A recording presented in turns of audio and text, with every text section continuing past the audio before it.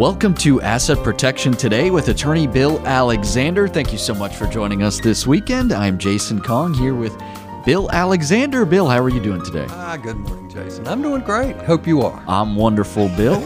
Excited to talk to you today. And you know what? Let's not exaggerate. Well, no, Bill. I always learn something new from you. You're a wonderful person, and you make getting up early on the weekend fun. Well, this is something that's fun for me. So, as you know, it's enjoyable. Hopefully, we give folks something to chew on, something that helps them a little bit in terms of understanding how things work. Yeah, well, last week we talked a little bit about revocable trusts, but as we often do, we ran out of time. We didn't get to dive into it as much as you would have liked, so let's spend some time talking about that today. Well, I want to. I do. In fact, I hope to spend about half the time this morning talking about how revocable trusts work and the benefits and what makes a good trust and the like. But I thought I would start this morning with some questions that folks pose from time to time, and I think there's some issues where families do things all the time because it's just the way folks set things up, and it's not necessarily a good way to do things, and so there are better ways. And so let me just start off with that, okay? And here's a question that is posed that's fairly frequent, and here it is. I'm named on my parents' bank accounts and have signing privileges and complete access. I'm also named as executor of their estates. Are there any legal concerns around that combination? So what do you think, Jason? Boy, putting me on the spot here, Bill. I'll say no. Well, it depends. Of course, the answer to all legal questions is it depends. That's what I should have said. Frankly, most of the time, this actually can create problems.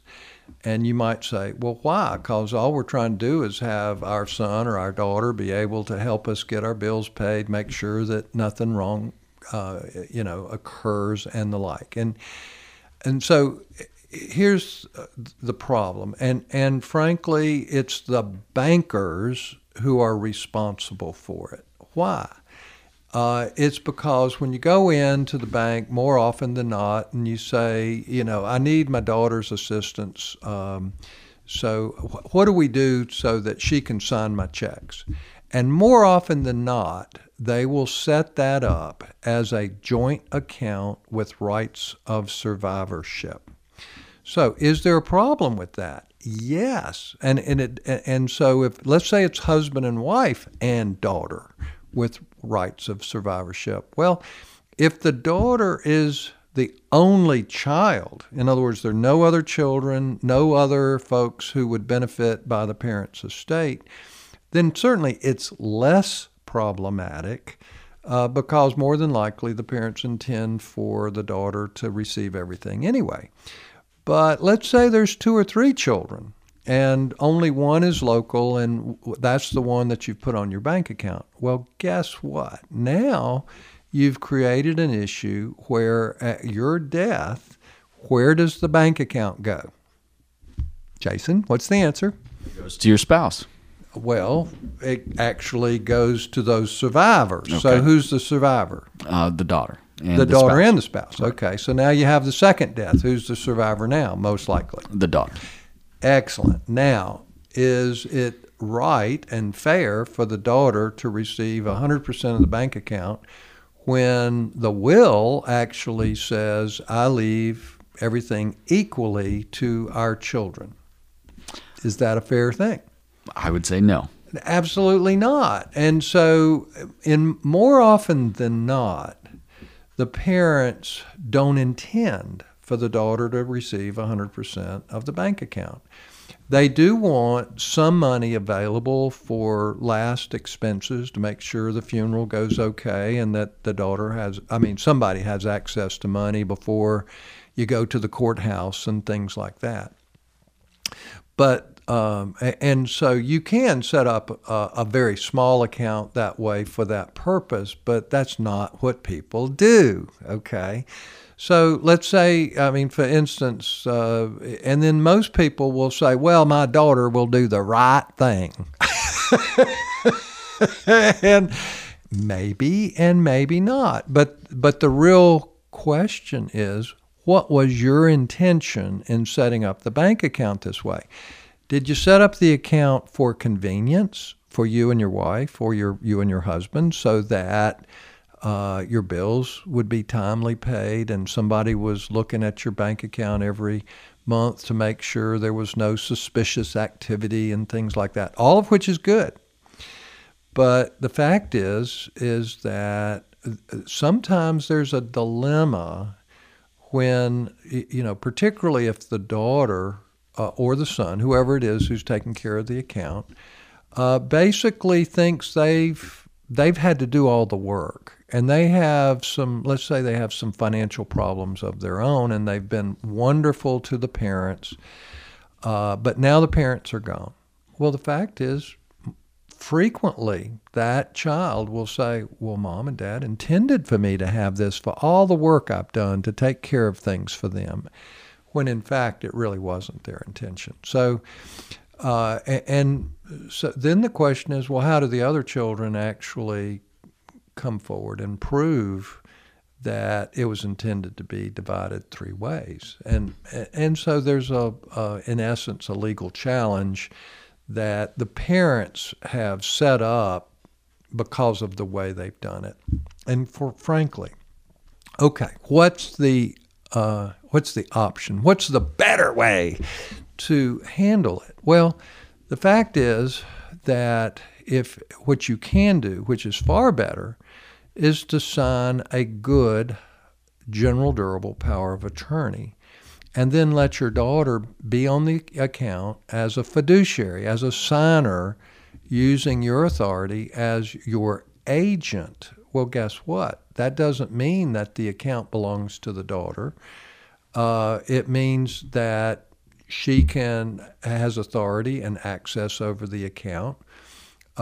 She can sign the check. She's a signer, but she's signing as a fiduciary and has a responsibility to you to make sure things are done properly. But she also has a responsibility to carry out your full intentions as executor of your will, that everything is divided equally among the children and the like. So folks have to know that the way you set up an investment account, or the way you set up a checking account or a savings account at the bank, takes precedence over what your will says. So in most cases, the will represents the true intentions of the parties. That is, we want everything to go to our spouse. We want things equally divided among our children at our death. That typically is what people want. Now, obviously, there are a lot of folks out there with variations on that, but I think it's really important that you set things up consistent with your intentions. Because when you set things up, and the problem is, quite frankly, there are more trusted advisors for most families than their lawyer. I mean, at least for me, I hope that I am one of the most trusted advisors for my clients, but when you go to the bank, you expect them to give you good advice in terms of, how do I set this up, or how do I do this, or how do I do that? And frankly, more often than not, the bankers set the accounts up that's most convenient for the bank, whether it messes up your intentions or not. I don't think I've ever had a banker call me as a client's attorney and say, I just want to make sure that we're setting this account up consistently with their estate plan. They've told me that you're their lawyer, but so I want to make sure we're doing everything consistent. No, I've been doing this for 45 years. I have never had a banker call me and and say, are we setting this thing up right? It doesn't happen. Now, investment advisors, yes, they do call me on occasion, but even that is more rare than it should be. But bankers, no. And that's where the biggest problem lies. The way you set your accounts up, your beneficiary designations for your life insurance and your retirement accounts, and the way if you set up an account with anybody with rights of survivorship, all of that takes precedence over what you put in your will. And so knowing how things work, in the end is really important to everyone, because truthfully, if you set your children up to fight with each other, that's not what we want as parents. We want things to go smoothly. We want everybody to be on the same page and for things to be distributed the way we want them distributed, and so that there's not fighting, so that the kids still embrace each other, love each other throughout. And I hate to say it, but I've seen lots of times where, because of the way things were set up or not set up, there was a falling out for years or forever, where brothers and sisters don't ever talk to each other again, and that's a real shame. Yeah, and I think that's a situation that we want to avoid, and you can have the guidance of an elder law attorney to guide you through that, to avoid situations like that. And if you want to schedule an appointment to speak with Bill, you can do that by going to WGALaw.com. That's Bill's website. From there, you can book an appointment. You can also register for one of Bill's free seminars that happen the second Wednesday of every month by clicking on the seminars button at WGALaw.com. The next set of seminars is happening on Wednesday, May 12th, and these deal with the subjects of long-term care assistance as well as asset protection and trust planning, which we're going to get into later on in the program. But WGALaw.com is that website. If you want to schedule an appointment to speak with Bill, avoid some of the scenarios, the disaster scenarios that we've been talking about in this segment, and get the advice of an elder law attorney. Or you can call 919-256-7000, 919-256-7000. We're taking a quick break, but we've got plenty more to get to. Stick around. This is Asset Protection Today with attorney Bill Alexander, and we will be right back.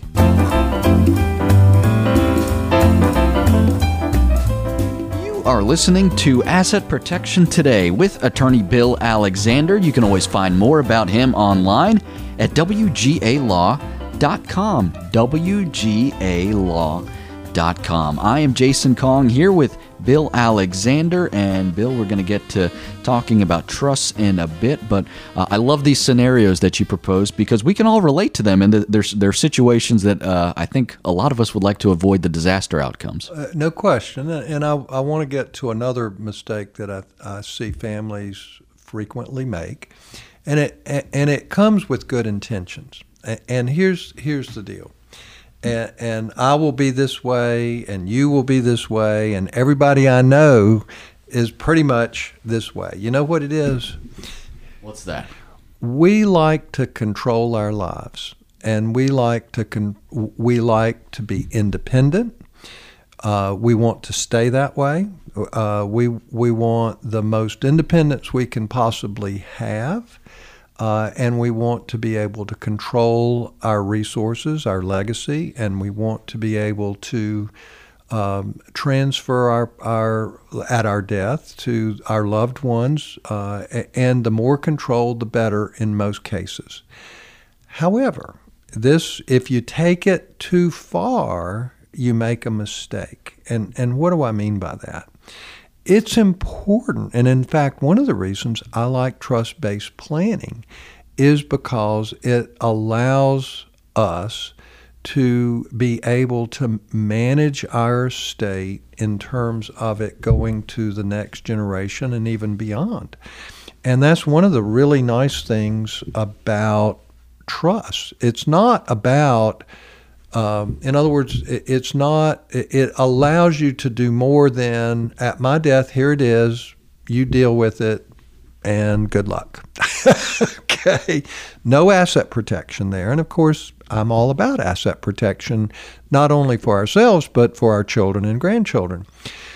So what's the mistake I'm talking about? It's not managing. The managing of an estate going to the next generation and doing it in an appropriate way is wonderful. I love that. But there's a mistake when we try to micromanage who gets what for years. Now, what do I mean by that? Okay, what's micromanaging? And it's like being real nitpicky about, I want this property to go here, that property to go there, I want this account to go here, and I want that to go everywhere. Basically, that tends to be a mistake in a big way. I'll tell you a story. I probably said this, recited this story before, but it's not a story. It's actually true. It happened.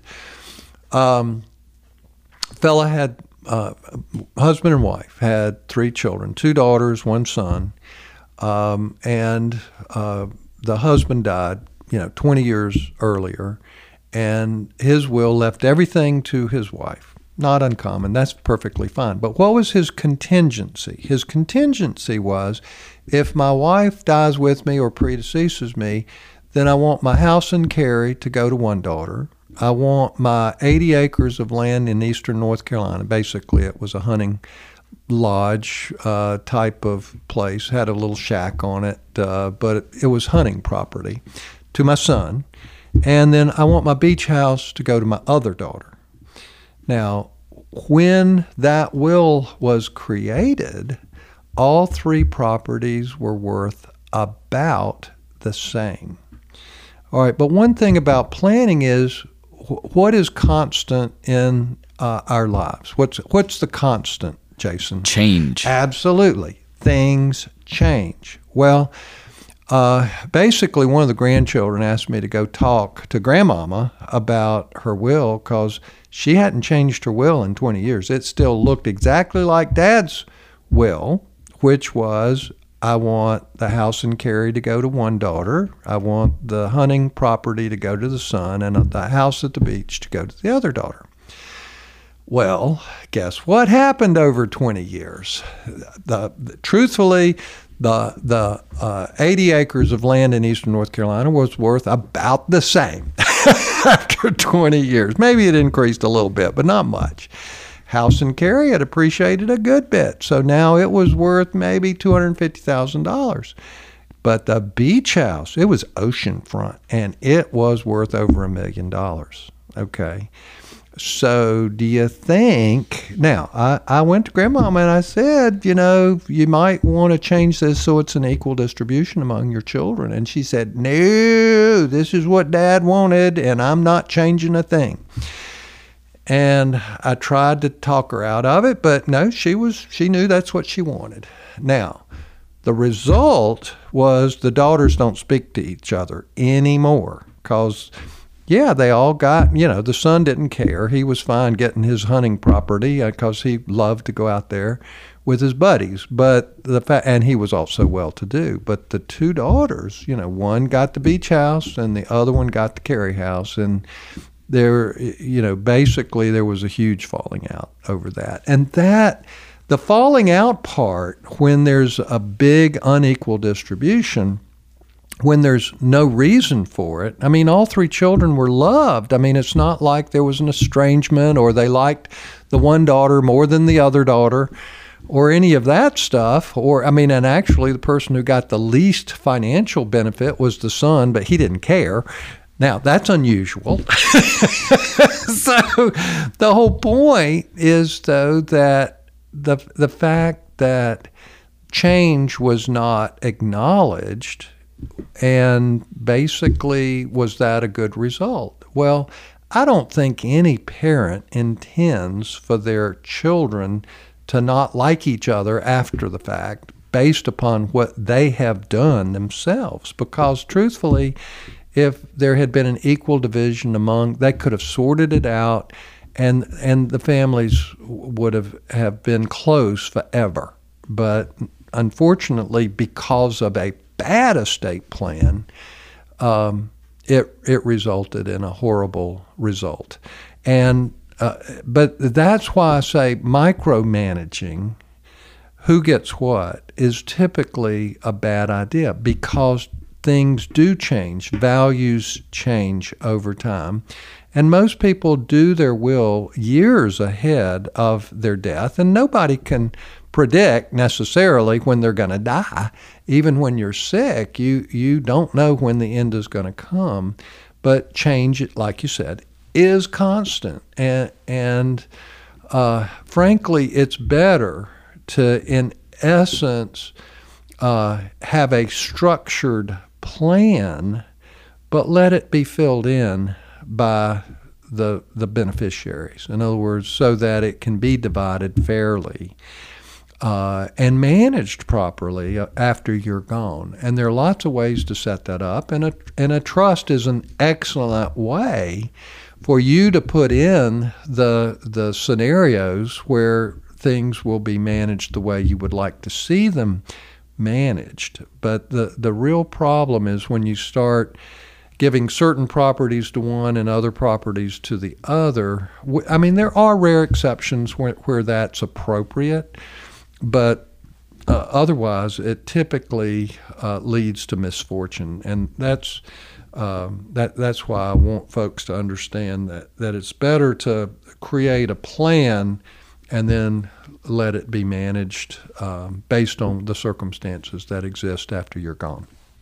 And again, that's why it's so important to have the guidance of an experienced elder law attorney. Bill has been doing this for, as he said, 45 years. And, making sure that you're not doing something that may have unintended consequences, or as we often say on this show, you don't know what you don't know, and you may have the best intentions, but the outcomes could differ from that. And having an experienced eye to guide you in the right direction is so important. If you want to schedule an appointment to speak with Bill, you can do that by going to WGALaw.com. That's Bill's website. It's very easy to schedule a time to speak with him. You can also find information about Bill's free seminars that happen the second Wednesday of every month, the next one happening on Wednesday, May 12th. These cover the subjects of long-term care assistance as well as asset protection and trust planning. WGALaw.com is the website where you can find all that information, or you can call the office 919-256-7000, 919-256-7000. We're taking a quick break, but we will be back with more.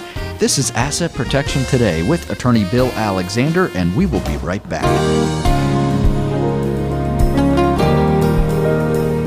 Welcome back to Asset Protection Today with Attorney Bill Alexander. I am Jason Kong here with Bill Alexander, and we're talking about planning mistakes that people can make, Bill, and this has been a fascinating conversation because these are things that I think a lot of people would probably think, hey, these are good ideas, but in discussing them with you, maybe not so much. Well, that's exactly right. And there's another one that can be a huge mistake, and that is, we tend to be attached to what we have.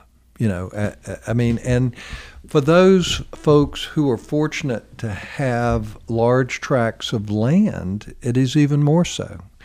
Now, if you're farming the land, if you're making a lot of income from your land in whatever manner, then more power to you. I think it's wonderful. However, what happens is oftentimes we are so attached to our land, we can't see why our children or our grandchildren would not have that same attachment. So what do we want to do? Oftentimes we want to prohibit our children or grandchildren from selling that property. In other words, we want to keep it in the family. And it's not uncommon for folks to say, well, they don't make any more land, which is a true statement. And if you know what to do with land, you can use it to make money in a big way. In fact, I saw just last weekend, I saw a little blurb about how, the longleaf pine forests you can make as much money harvesting the pine straw as growing crops on land, or even better than that. So it's sort of like, why not take it the easy way and and do that. And then, but what I'm getting at is it's nice to own land, but you know what? Land has costs to it. There are taxes to be paid, and not all land is income producing. And so land and the land ownership can be burdensome on folks who have no interest in the land. And I had a wonderful person in my office this past week who had several hundred acres of land. But guess what? And she was a widow, and she was making use of her land. And bottom line is, she was thinking, I want my folks to keep this land, because long term, it'll help them. But the fact is that her child doesn't live where she lives. She lives at least an hour and a half away, and the daughter's children, live an hour and a half away, and none of them have any interest whatsoever in moving back to the county where Mama lives. They have no interest in this land. They're not farmers, and nor are they business people in terms of where they could actually utilize the land. And the fact is that it's hard to successfully own anything where you're not around. In other words, if you own rental houses, it's far easier to own rental houses in the county where you live, where you, even if you have a management company and you're not managing it yourself, if you have the ability to go around and inspect things and make sure things are tidy and being cared for, you can make money that way. But if your property is way off, you don't have the ability to go and check on it very often, and it's a burden to you to do it. The point I'm trying to make here is that folks should never put in a total barrier for their children or grandchildren to be able to manage property by selling it. The worst thing that can happen in families, in my opinion, is when you have real estate that nobody has a real interest in maintaining and keeping, and they're prohibited from selling it. And sometimes it's like, well, I want to hold it for my grandchildren so that the next generation can take care of it. Well, the fact is that really takes away the changes that occurs and the opportunities that occur. Just think of real estate right now in Wake County and how valuable it is. I mean, right now, if you want to sell something, you can sell it for more than fair market value because it is a seller's market. So if somebody had this kind of property, would they want to sell it right now? They would. Would it be in their best interest to be able to do that? Yes, it absolutely would. But if they're prohibited from selling it, then guess what? They will lose that opportunity, and when the time comes where it could be sold, it may not be worth anything close to what it could be sold for now. So it's just, I can see where it can be looked at in different ways, but typically and in most cases, and of course the answer is it depends, but more often than not, one should not prohibit a later generation from actually having control and the ability to manage property by selling it if it's appropriate to do that. That's a big mistake. Well, Bill, those are some key things to look out for. And again, I think there are things that a lot of us may identify with or may have thought, hey, this may sound like a good idea. Well, we might be wrong. And that's why we need the advice of a great elder law attorney. And if you want to get a hold of Bill, schedule an appointment to speak with him, you can go to WGAlaw.com. That's Bill's website. From there, you can book an appointment to speak with him. You can also register for Bill's free seminars happening on Wednesday, May 12th. He does it the second Wednesday of every month, but that's the next set of seminars coming up, covering the topics of long-term care assistance, as well as asset protection and trust planning. These are free to attend, and they are done via webinar. All you need is a computer or smartphone with internet access as well as an email address, and you're good to go. WGAlaw.com, or if you want to call the office, it's 919-256-6952. 7000. 919-256-7000. We're taking a quick break. Back with more, talking about trusts. This is Asset Protection Today with attorney Bill Alexander, and we will be right back. Welcome back to Asset Protection Today with attorney Bill Alexander. You can find more about him online at wgalaw.com.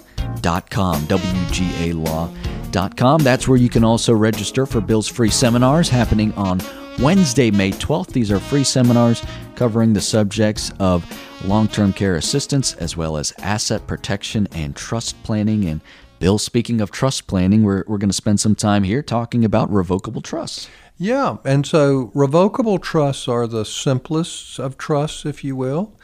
And I have a lot of folks who say, should I have a trust? Is a trust better than a will?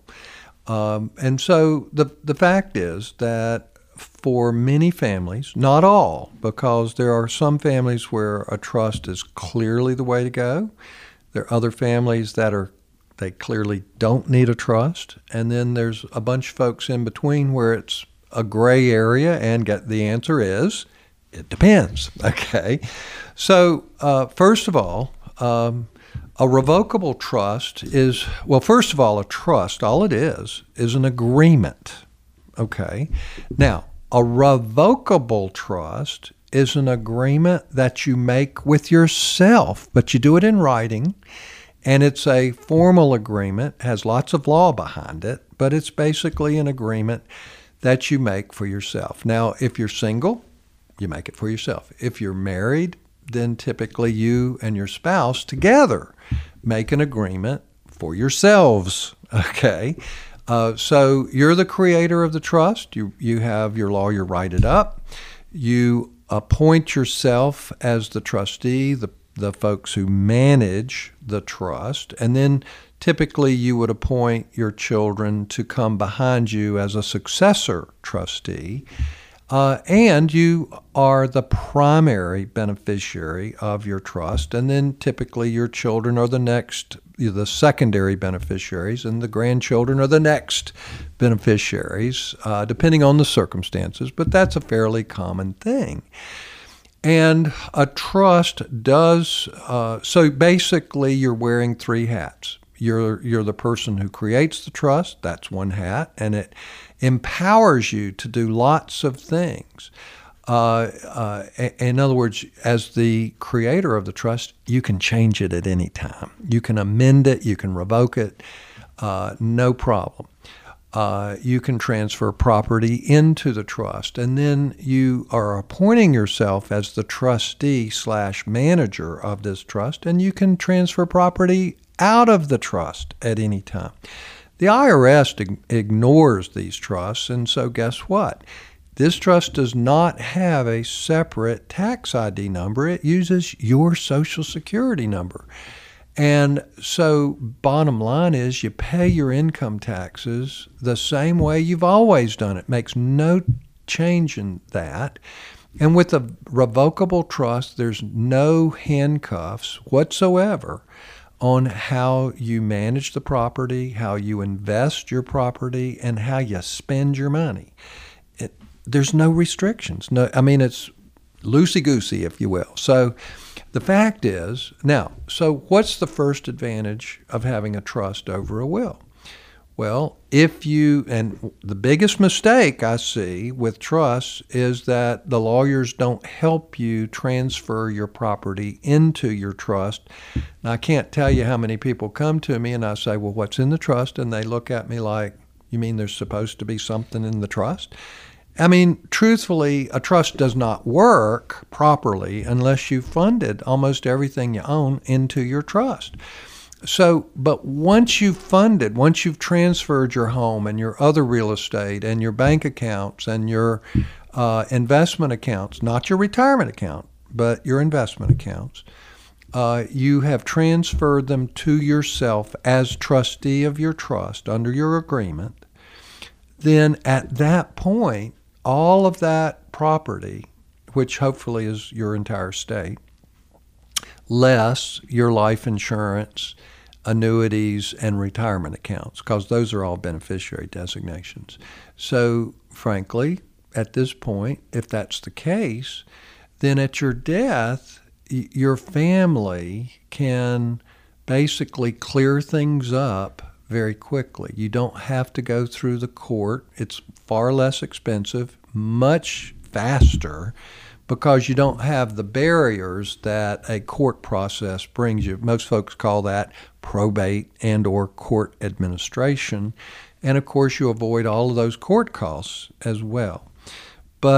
And frankly, North Carolina court costs are not outrageously high like they are in some states. In some states, anybody with means has a trust. And places like New York, New Jersey, Florida, California, those are all states where it's very expensive to probate. You have to go through the court process when you die, and so people avoid that by creating a trust. So that is one advantage. But to me, the fact is that with a trust, you can do things, better planning for yourself and your spouse and your children. And the more complicated your situation is, the more likely a trust is your best planning tool. No question about it. In fact, I have my orphan clients, single people who are not married, have no children. Why do they use a trust? Well, they don't need one for what happens when they die. They need one for what happens while they're alive, because I have a lot of singles who they want to know that if they get to a point where they can't manage their property for themselves, they want to know that they have a plan in place in their trust where they're taken care of the way they want to be taken care of. They get to a point who gets to manage their property. They give the direction on, I want to stay at home. I want 24/7 care. I want an independent life care manager. I want all the things that I've enjoyed, I want to continue to receive in terms of what, my diet and, what alcohol I might have or any other bad habits that we have or things that we enjoy. You give your successor trustee those fiduciary obligations to carry out your plan until your money's gone. And, the fact is that if all you do is give somebody a power of attorney, all you've done is given them the power with no instructions. Yes, they have a fiduciary obligation to do what you want done, but if they don't know what you want done, they're going to spend it the way they think they should, not necessarily what you would want. And so with a trust, you can set out what you want. That's huge. But more importantly, you can do things for your spouse and your children. You can give them asset protection that they have not had before. You can leave your property to them in a way that they can control it, and enjoy it completely and protect themselves with it, but that others can't get into it. Creditors, predators, divorce situations where your trust is not an asset that they can get to. Bankruptcies or other ones. The fact is, this is what's called a third-party trust. And when you create a third-party trust, it can be done in such a way that you can avoid all of these bad things to happen. And so, yes, families of means who want to package the inheritance for their children and grandchildren, it gives them a huge opportunity to give their children something that the children cannot create for themselves very easily, and at very little cost. And that's to me the real advantage of trust-based planning. So, but it does require when you create this agreement to then transfer property into yourself. Now, do we have time to talk some more about who might this work for?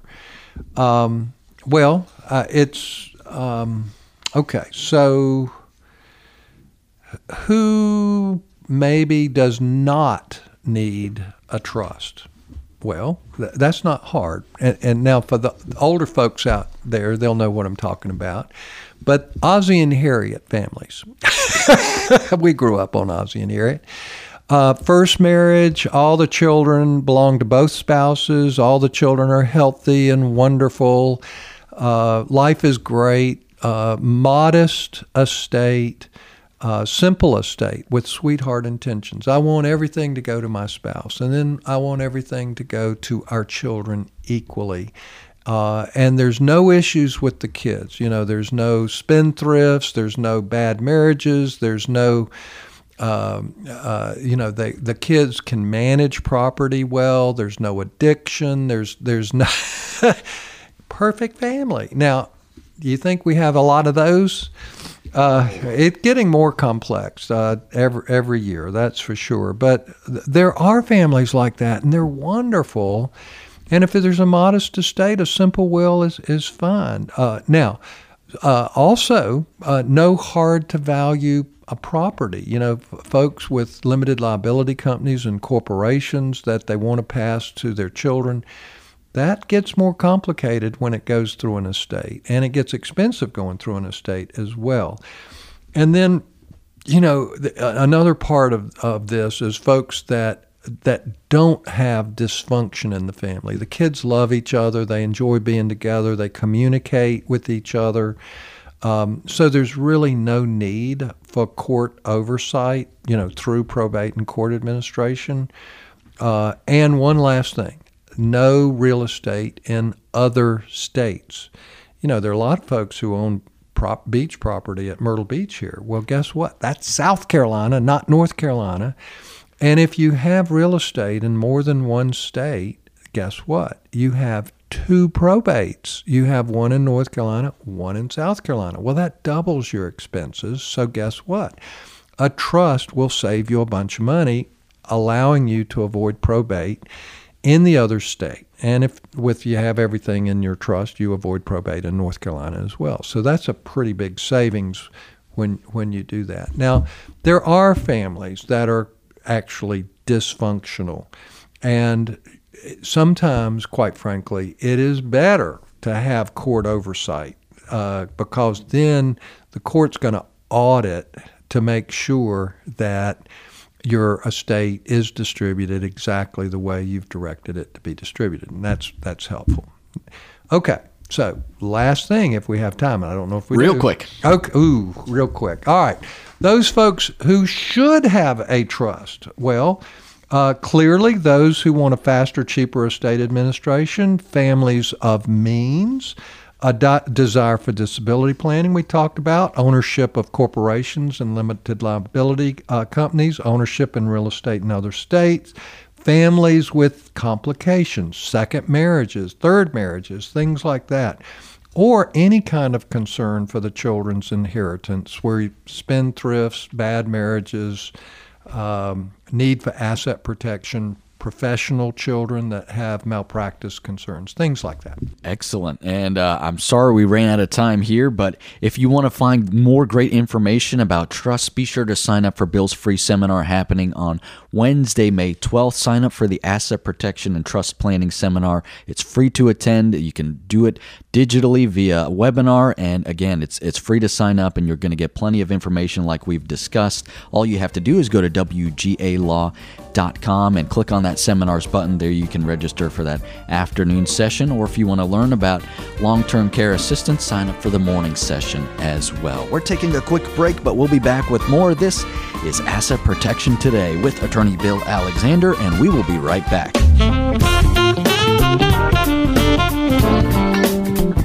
You're listening to Asset Protection Today with Attorney Bill Alexander. Don't forget, WGALaw.com is where you want to go to schedule an appointment to speak with Bill, or you can register for Bill's free seminars at WGALaw.com.